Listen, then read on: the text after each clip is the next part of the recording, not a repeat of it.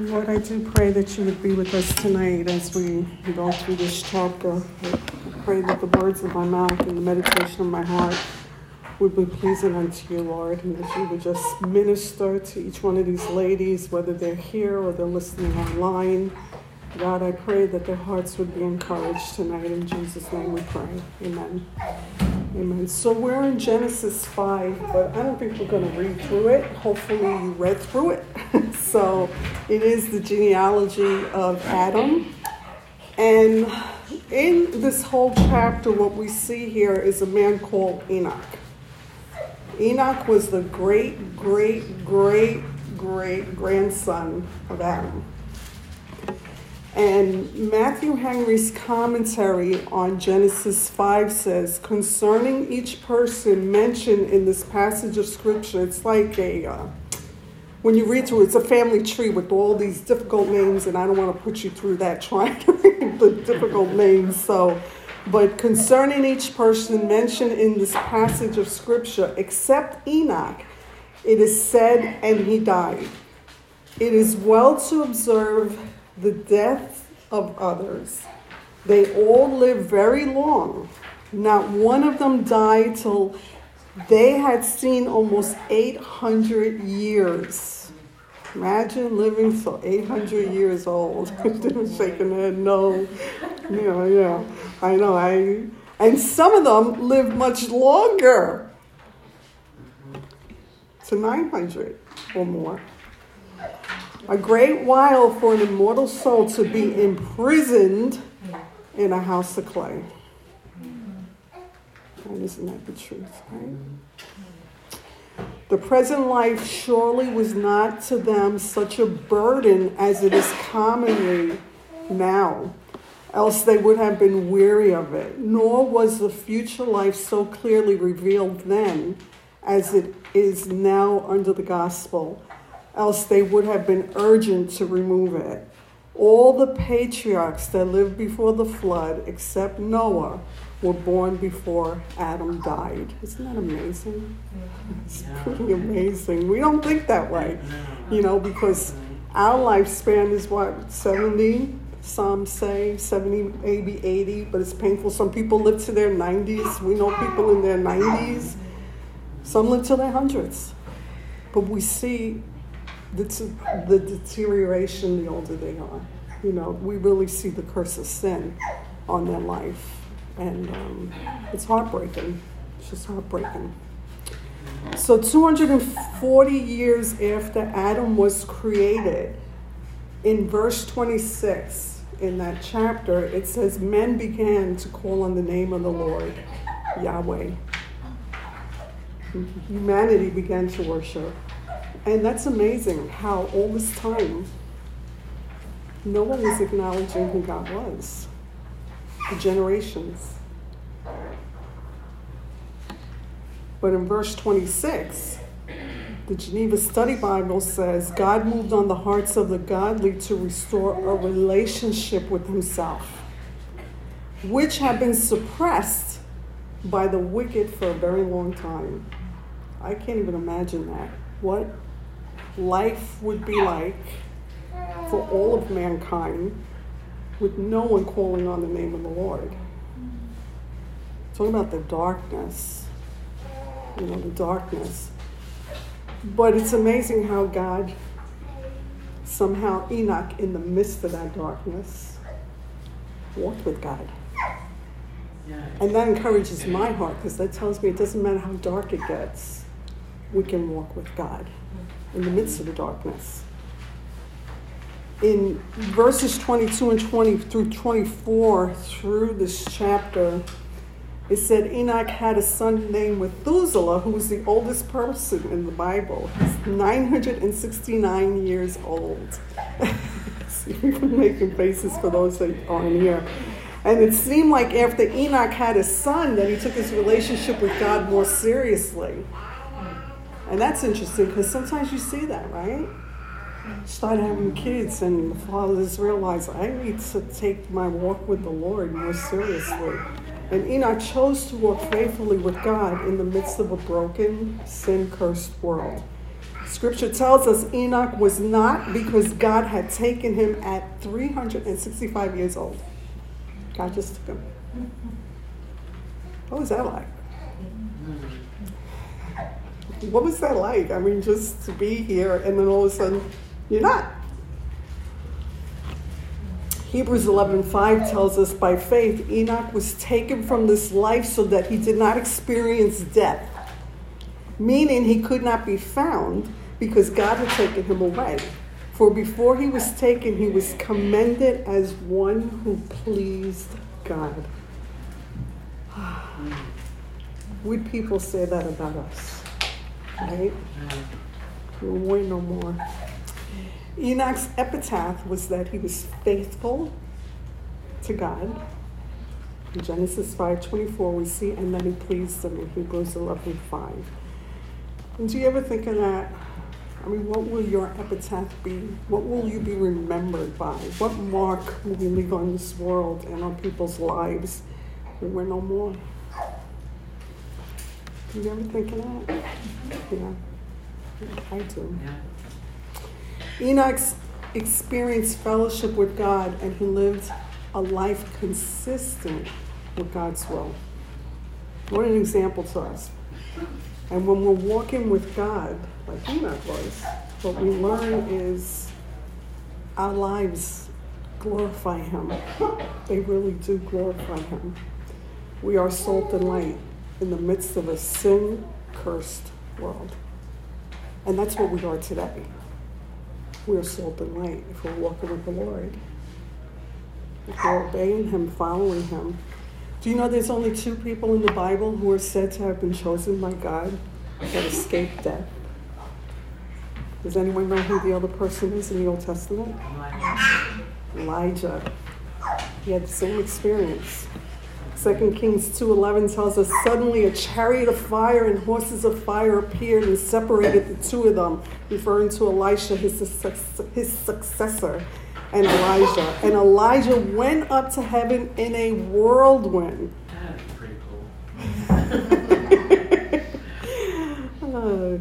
Someone said that had to be pretty cool. Could you imagine standing there and seeing him go up in a whirlwind? What about the disciples when they saw Jesus ascend to heaven? What was that like? Right? According to scriptures, Enoch and Elijah are the only 2 people God took to heaven without them dying. Do you ever think about that? Listen to the Hebrew word, okay, for the word took here. And it's pretty long, but I want to read it because I want you to see what this word took means when God came and took Enoch. To take, in the widest variety of applications, means accept, bring, buy, carry away, drawn, fetch, get, enfold, many, mingle, place, receiving, reserve, seize, send for, take away, up, lay hold of, seize, receive, acquire, buy, bring, marry, take a wife, snatch, take away, take in hand, to take and carry along, to take from, to take out of, to carry away, to take away, to take for or for a person, procure, get, take possession of, select, choose, take in marriage. We hear that again. Receive, accept, to take up or upon, put upon, to fetch, lead, conduct, capture, seize, carry off. So when you read that word took, that's what that definition means, that God did that with Enoch. So to be captured, to be taken away, to be removed, to be taken, brought unto, to be taken from or out of, to be stolen from, to be taken captive, to be taken away, to be removed, to be taken into, to be brought into, to be taken out of, to be taken away, to take hold of oneself, to flash about like lightning. And when you hear the definition of that word took, what does that remind you of? Rapture. The rapture! The rapture. Yeah. Yes. Jesus told his disciples in John 14, verses 1 through 4, let not your heart be troubled. You believe in God, believe also in me. In my Father's house are many mansions. If it were not so, I would not have told you. But I go to prepare a place for you. And if I go and prepare a place for you, I will come and receive you to myself, that where I am, you may be there also. And where I go, you know, and you know the way. Isn't that encouraging words? I got Amber's attention. She's like, really? Really? Jesus has promised his followers that he would come to take them home to be with him. That is such good news. It is such good news. And I want to read to you this in the Hebrew culture, the bridegroom. What was the tradition there? One of the last things the bridegroom and the bride talked about at the betrothal was the groom's return for her. At this meeting, the bridegroom promised to return for his bride after he had prepared a place for them to dwell, often a place on the family land. With that promise of betrothal, the bridegroom left his bride and returned to his home to prepare the promised place. He would begin building a dwelling at the Father's house. And at the same time, the bride would be preparing her wedding garments, awaiting the bridegroom's return. She would not know the exact day, but would know the season, since it was usually about 12 months or less. The son would often build a house adjoining the father's house, and those houses linked together would share a common courtyard. All the father's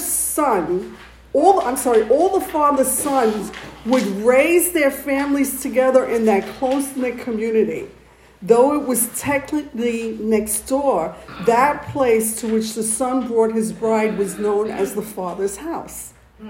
As the son built the house, the father oversaw the construction. And it was by his say-so that the house was considered finished. When he said the house was finished, then he would tell his son, it's time to go and get your bride. Since the bride would not know the exact hour, she had to be ready with her wedding garments, watching and waiting for the return of the bridegroom. Isn't that beautiful? That's what's happening now. The Father's preparing a place for us. Think about this. Jesus is preparing a place for you. Jesus is preparing a place for Esther. Jesus is preparing a place for Sarah.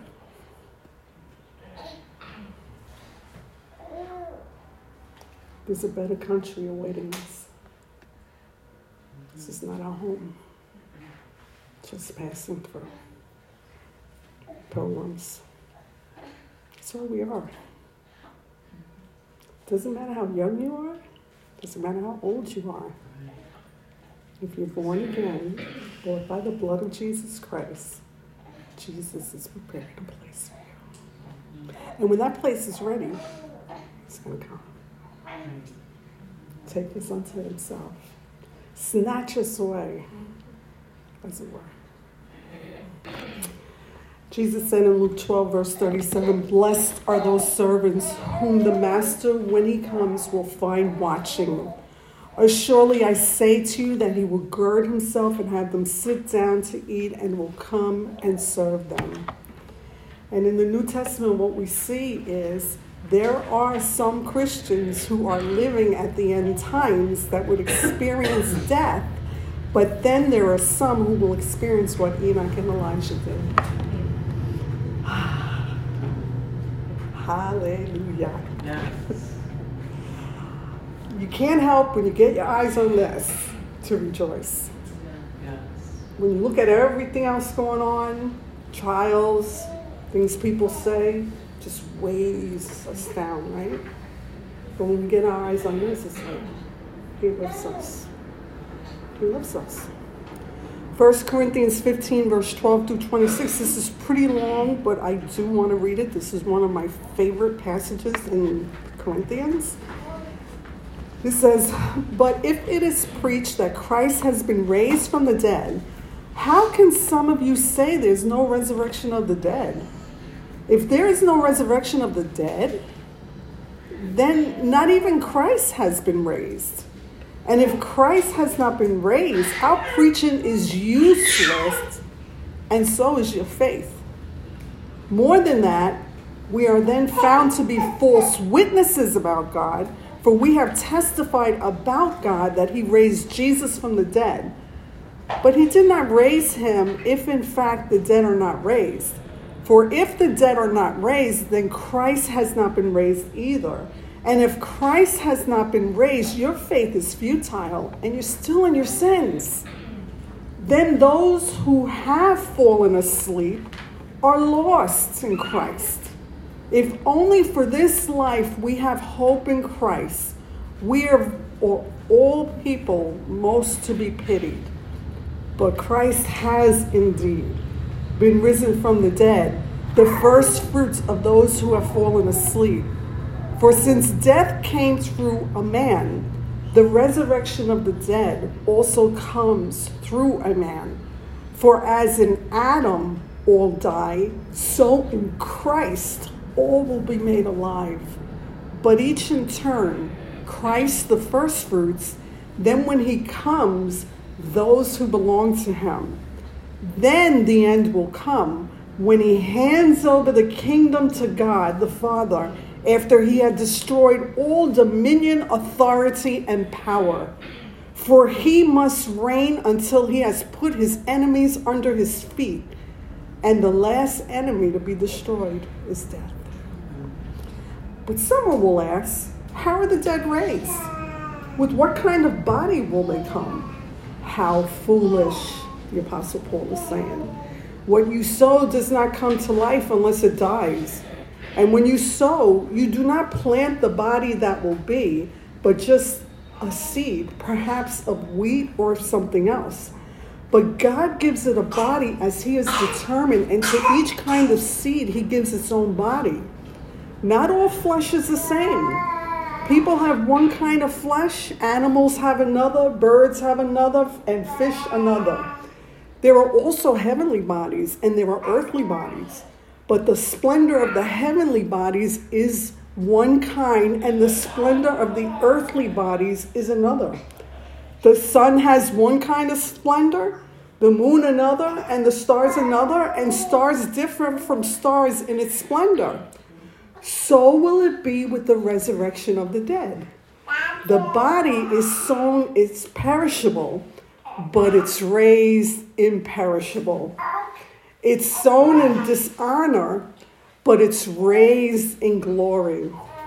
It's sown in weakness, but it's raised in power. It's sown a natural body, but it's raised a spiritual body. There is a natural body, and there is a spiritual body. So it is written, the first man, Adam, became a living being, and the last Adam, a life-giving spirit, referring to Jesus. The spiritual did not come first, but the natural, and after that, the spiritual. The first man was of dust, referring to Adam. The second man is of heaven, referring to Jesus. And as was the earthly man, so are those who are of the earth. And as is the heavenly man, so are those who are of heaven. And just as we have bore the image of the earthly man, so shall we bear the image of the heavenly man. I declare to you, brothers and sisters, that flesh and blood cannot inherit the kingdom of God, nor does the perishable inherit the imperishable. And then he says these profound words here. Behold, I tell you a mystery. It's a mystery. So don't try to figure it out with your natural reasoning mind, because we can't. It's a mystery. We shall not all sleep, referring to die, but we shall all be changed in a moment, in the twinkling of the eye, at the last trumpet. For the trumpet will sound, and the dead will be raised incorruptible, and we shall be changed. For this corruption must put on incorruption, and this mortal must put on immortality. So when this corruption has put on incorruption, and this mortal has put on immortality, then shall be brought to pass the saying that is written, death is swallowed up in victory. O death, where is your sting? O Hades, where is your victory? That is like good news. I am encouraged. It doesn't matter how much I see of my ugliness and my ugly nature. One day I will bear the image of the heavenly man. This flesh will be totally gone. And that should encourage you all. Moms, wives, daughters, sisters, that you see your flesh, you see what you like, you hate what you like. It keeps you on your face before God, crying out to God.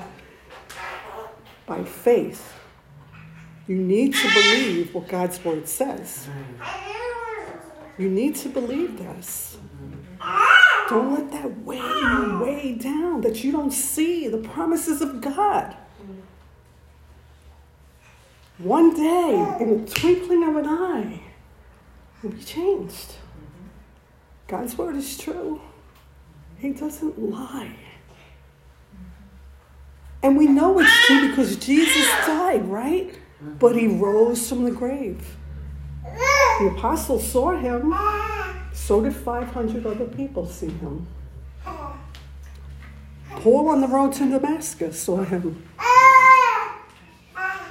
Others saw him before he even came here. Ezekiel. Isaiah. John on the island of Patmos.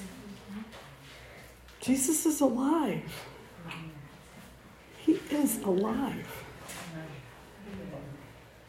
Let's look at 1 Thessalonians 4, verse 13 through 17. Brothers and sisters, we don't want you to be uninformed about those who sleep in death, so that you do not grieve like the rest of mankind who have no hope. The rest of mankind have no hope that don't believe in this. For we believe that Jesus died and rose again. And so we believe that God will bring with Jesus those who have fallen asleep in him. According to the Lord's word, we tell you that we who are still alive, who are left until the coming of the Lord, will certainly not precede those who have fallen asleep. For the Lord himself will come down from heaven with a loud command, with the voice of an archangel, and with the trumpet call of God, and the dead in Christ will rise first. After that, we who are still alive and are left will be caught up together with them in the clouds to meet the Lord in the air. And so we will be with the Lord forever. Therefore, encourage one another with these words. Matthew Henry said, Enoch's removal from this world is expressed he was not, for God took him. He was not any longer in this world. He was changed, as the saints shall be who are alive at Christ's second coming. This is real. It's real. Psalm 130 verse 5 says, I wait for the Lord, my soul doth wait. And in your word do I hope. Do you have that cry in your heart? I'm waiting. I'm waiting. I think the older you get, it gets easier to wait for that. When you're young, you think you still have your whole life ahead of you and you got dreams, but this is reality. I mean, not just old people die and pass away so young. But are we waiting for him? Because Jesus said, I left this place to go prepare a place for you. Yes. And when that place is ready, I'm going to come back for you. And are we longing like that bride we read in the Hebrew culture, that she's waiting, watching. She knows he's coming back. She doesn't know the day or the hour, but she's preparing herself for her bride. Boom. I love this, what Job said. This is interesting what Job said, Job 14:14. If a man die, shall he live again? All the days of my appointed time will I wait till my change comes. I've never seen that before. But Job was waiting for a change to come. So the lesson we really learned from Enoch's life is we should be women who walk faithfully with the true and living God of the Bible. And you got to say that nowadays, the God of the Bible, because many are making a God of their own, choosing in likeness. And I want to read this to you here, if I can open this up.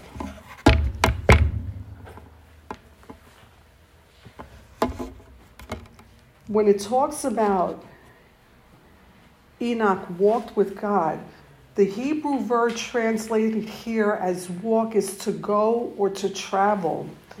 It's of a habitual manner of life or a consistent relationship with God. Thus, the word describes Noah, Enoch, and other people of faith as living in a close relationship with their God in an obedience to his commandments. That's how Enoch walked with God. And I think about what Glenn shared on Sunday, the scars. Do we have scars of faithfulness to God? Do you have those scars? In the midst of a crooked and perverse generation. What else we can learn from Enoch's life is we should also seek to please him with our lives. And I thought about the scars again that Glenn shared, obtaining scars in the pursuit of holiness in the midst of a crooked and perverse generation. Are we alert, watchful, awaiting Christ's return for us?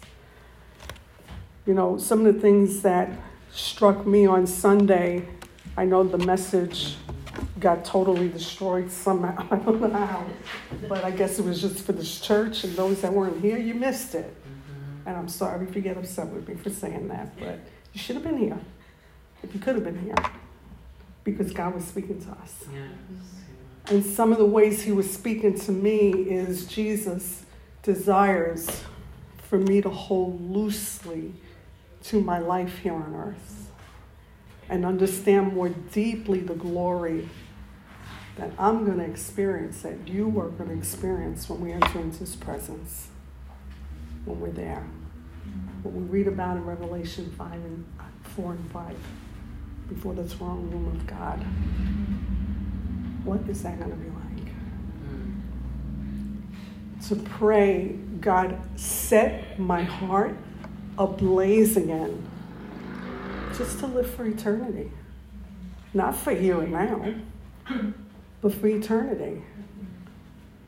Keep reminding me, keep reminding us that we're just strangers and pilgrims here. It's not our home.